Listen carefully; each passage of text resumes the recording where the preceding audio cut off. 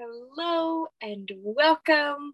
I'm Stephanie Matthews with magicalmothering.com, and I also have a Magical Mothering private community on patreon.com/magicalmothering.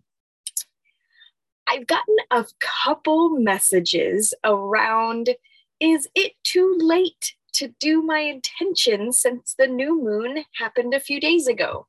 So I want to share, when we see goddess imagery,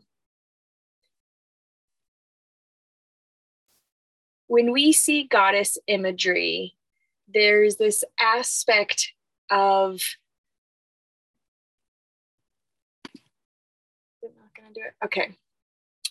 When we see goddess imagery of the crescent moon shape, there's this aspect of allowing, and there's this desire of when the crescent moon kind of turns where we can see it almost as if it's a bowl shape in the sky. So yesterday it was almost there. Today it will be perfect. And when it has this crescent moon where it's moving in the sky and it's almost like a vessel, we often see this in goddess imagery where there's the crescent moon on top of a woman's head, and it's, it's like a bowl on top of her head. This is the perfect time to be planting intentions into that vessel-like space.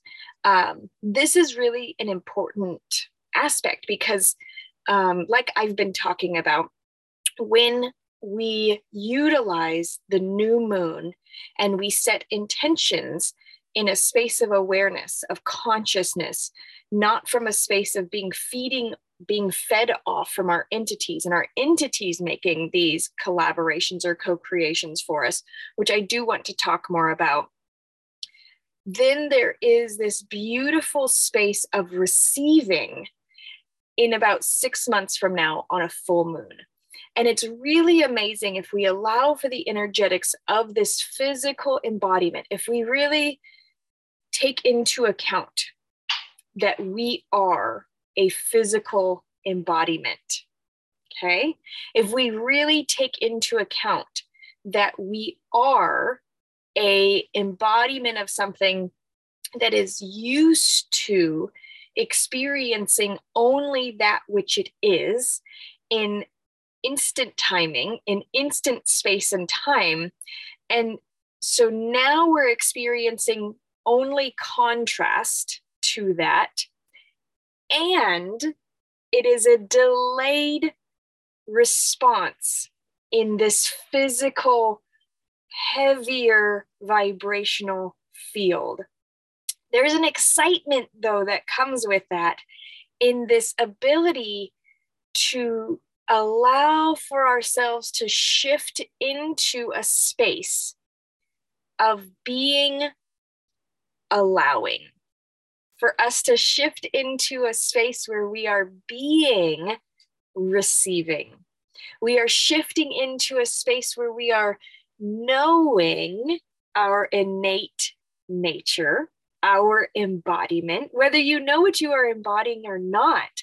There's this aspect of really being present to that embodiment, to the theme of contrast that you experience over and over and over again, and to integrate that. And this word integration, I find very similar in vibrational quality to ascension. When we talk and hear about ascended masters, for me, the word integration of their embodiment, integration of their theme, integration of their contrast, integration of their experience, integration of all of themselves, integration of all of their experiences. This feels so much more in alignment than this far away thing of nirvana or ascension, in a way that we can psychologically understand because we have more of that knowledge. We have more of the communication. We are more literate people than 2,000 years ago. The majority of people are able to understand and comprehend on a psychological level, at least with some awareness, what is going on, even if they still don't have emotional regulation or behavioral regulation. So when an aspect of ourselves arises, say, for example, we have a memory of a teenager part of ourselves, or we have a memory from at 12, okay? And we have a memory, it's very specific. We remember all the details suddenly, and we go, oh my gosh, I haven't thought about that in years. This is a integration opportunity. We get an opportunity to take into ourselves that memory, that moment in time, and we get to understand on a profound level that it is time for this memory, and if not that whole age, to be integrated, accepted, received, allowed. These are the divine feminine qualities. When we have these experiences come up, we want to push away, we want to assert, we want to control, we want to dominate, we want to have power over these circumstances, most likely because we felt powerless within these circumstances. And so it is such a beautiful gift to receive and to allow and to create sacred space of integration of these pieces and parts of ourself. So, I mentioned earlier about entities. Entities are the things, the energies, the beings that feed off of usually low vibrational or what we would consider negative or bad feelings. Fear, grief, sadness, depression, anxiety, loneliness, deceit, manipulation, greed, lies, those types of things. So most people I encounter have entities attached to them. I have actually yet to meet anyone who does not have an entity attached to them. I do entity removals a lot when I'm physically set up in my booth space. People will come in and I'm like, can I use this black tourmaline on you? Because I don't want that particular entity in my space. I didn't quite realize that that was the reasoning behind it, but I am becoming more conscious of my intuitive behaviors and starting to process them in a part of my brain that I can give them words and reasoning, whereas before they were just intuitive actions and behaviors, and I trusted them fully because they were really just for myself. So I didn't need to have words to express them. But as I'm utilizing a lot more of these tools, especially physically in Goddess Camp, there's this aspect of wanting to be able to communicate more fully. I do have a desire to communicate more fully how and why I use herbal medicines and why it's so different from maybe other ways that it's commonly used. And so I am becoming more aware of my own process, my own intuitive process, and how it resonates with me and how I can translate and communicate that more effectively. Because as I tap into my own energetic energies and I'm able to communicate them more clearly, when I tap into other people's energetic energies, I'm just going to have more words and an ability to communicate those better as well. So with entities. A lot of the times entities became attached to us as very young children. Oftentimes they would scare us, or we would see things. I was sharing with my sister the other day that as I would have to get up out of bed, from my bed to the kitchen to go get a cup of water, it was a terrifying experience for me. It was not something that was comfortable to do. I literally felt like I had to have water, and I had forgotten. Suddenly I was thirsty because I was distracted all day and I did not drink water, or I was suddenly really hungry, and we were always allowed to go eat an apple or a slice of bread. And sometimes when I would just lay down, I would realize that I was these things, hungry or thirsty. And so it would take so much energy to get out of bed, because I knew what was waiting for me. I could see physically with my eyes. And I believe a lot of children can see these entities with their physical eyes, which is why they tell us there's monsters in the closet or under their beds or in the dark. Children, I believe, are more open and attuned to this until they realize that nobody around them can see them. And so they begin to shut them off because it makes others uncomfortable when they bring them up. So they slowly dim their ability to see fully.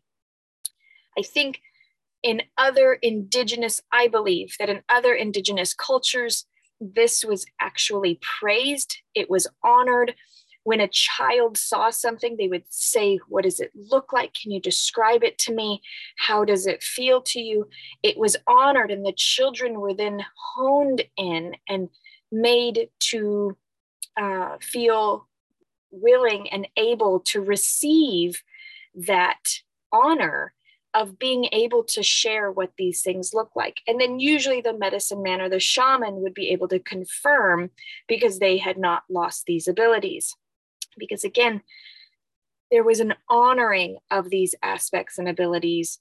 In our culture, things that are scary, there's a big influx of like horror films in especially the Western United States, like in the Western worlds, in the America, especially. I know China makes a lot of horror films. Those horror films actually have entities that are attached to them that then get attached to us depending on the level of fear that ignites within us. So these are huge entities that spread this feeling so that they can feed off of all of these people simultaneously, energizing and feeding themselves and fueling themselves until the next feed that they're going to get, maybe when the next movie's released or things like that.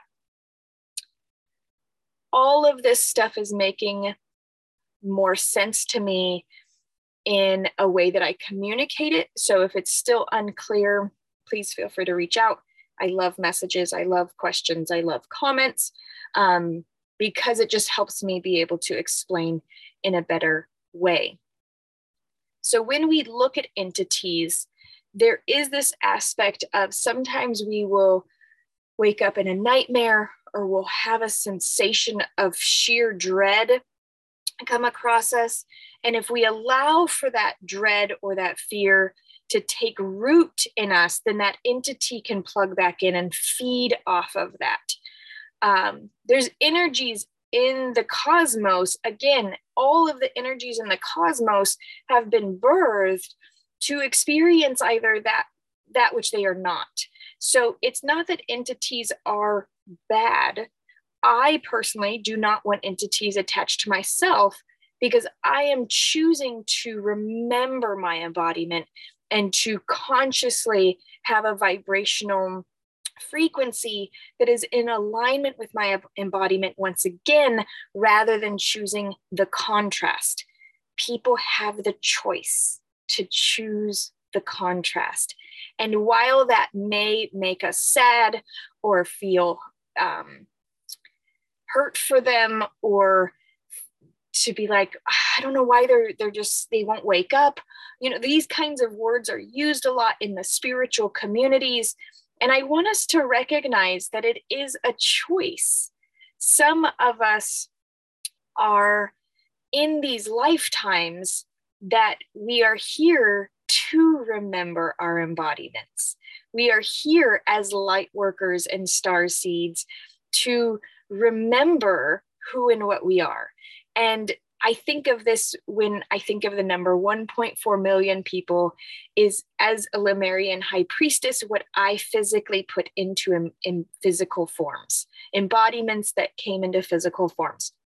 I now have a very clear understanding that my role here, if I so choose, and I could not choose it, I could decide to do it in my next lifetime or many times after that, but I am excited to choose to allow for my embodiment to remember and to reconnect with my children. And I have a lot of people. I find it amazing that my business is called Magical Mothering. I have a lot of women who reach out to me and just acknowledge that they see me as a mother figure, that I've done some unconditionally love and accepting towards them, and they feel the love and nourishment and mothering from me. And that is a remembering process for them to know that they originally came from a cosmic mother who I initiated them into physical form. And it was a mothering process. I birthed them into the physical form through a ritual process. And I'm still putting words to that ritual process. And it's exciting. It's an exciting aspect of seeing how and what these processes were and are, because we're still experiencing them on a dimensional level in our multiple lifetimes. So entities, roundabout, entities. If you do not want entity attachments, this is something that I'm going to be focusing a lot on in the Halloween Goddess Camp or the Samhain Goddess Camp, simply because the veil is going to be so wide open. I will have the support of all of your ancestors, your guides. I will just have more access to the power of the veil being open for those entities to be removed in a way that will be highly, highly effective if you so choose to no longer have them attached to you. So this is something that I'm very excited about, because I feel most people are walking around with their energy drained, with disease, with this out of alignment, with this off-kilterness. And I'm excited to offer this experience at Goddess Camp this coming Halloween or Samhain. So that is in about 5 weeks from now, and 4 weeks from now. It's going fast. I have those tickets available on the website, magicalmothering.com/goddess camp. If you're interested in coming, you can bring your kids. It's an additional $100, $111 for each child, or you can come just as yourself. Kids are absolutely welcome. The kids that were here had a blast last time. My kids, we create safe space for them. Or you can come on your own if your children are adults, or if you just would like your own space at Goddess Camp. All right. So I think that is all for today. Thank you for being here with me. I am so grateful for you. And please reach out if you have any questions or things that come up through this experience. I'll see you all tomorrow.